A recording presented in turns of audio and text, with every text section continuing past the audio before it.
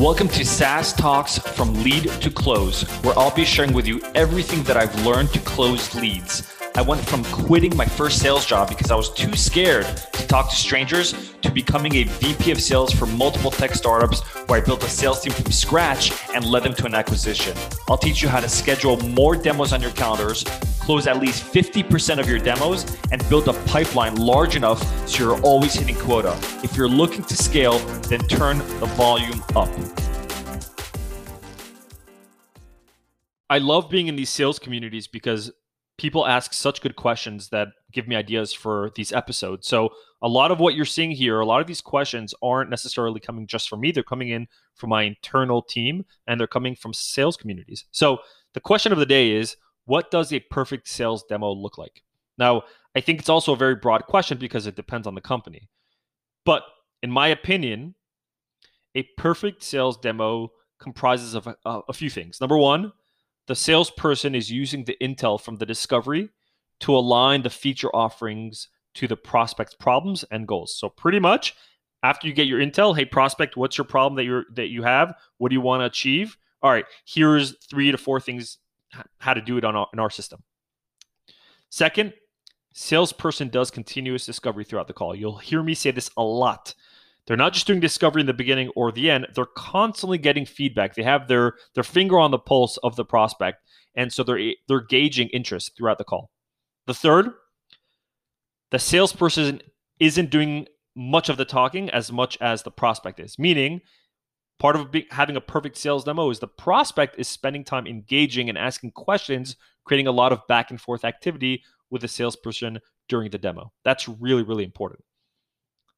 The fourth thing, objections. Objections should not be rebutted and they should not be looked at as objections. The salesperson, when they hear quote unquote an objection, they should translate that as the prospect's concern.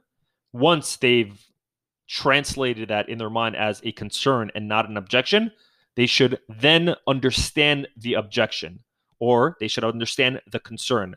That is how they're able to properly address it. So no objection rebuttaling, first understanding the concern.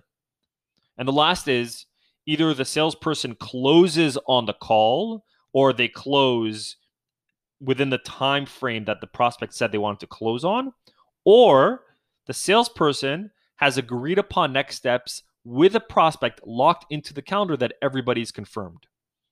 That, in my opinion, is part of a perfect sales demo.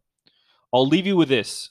2 things. Number one, I think you can end a sales demo very early on, maybe 5 minutes in or less, once you realize that the prospect and the solution are not a fit for each other. That, in my opinion, is a perfect way to end the sales demo if it's unqualified. I think a lot of salespeople make the mistake of trying to qualify every deal. They should spend time figuring out why they're not qualified.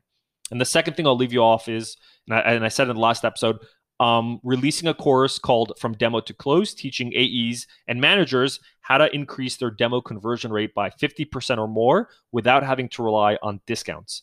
I do it today. I've done it before in the past. I advise a lot of companies and AEs how to do this. And so it's going to be a really in-depth, dense course, very digestible as well, with a mastermind community of AEs and sales managers. And so if you're interested, happy to give you a 30% discount. If you DM me on LinkedIn, I'll add you to the list and I'll send you an email with an update. Hope this helps. Thanks for listening to today's episode. If you found this relevant or practical at all, then please share this episode. Until next time, I'm your host, Mor Asulin.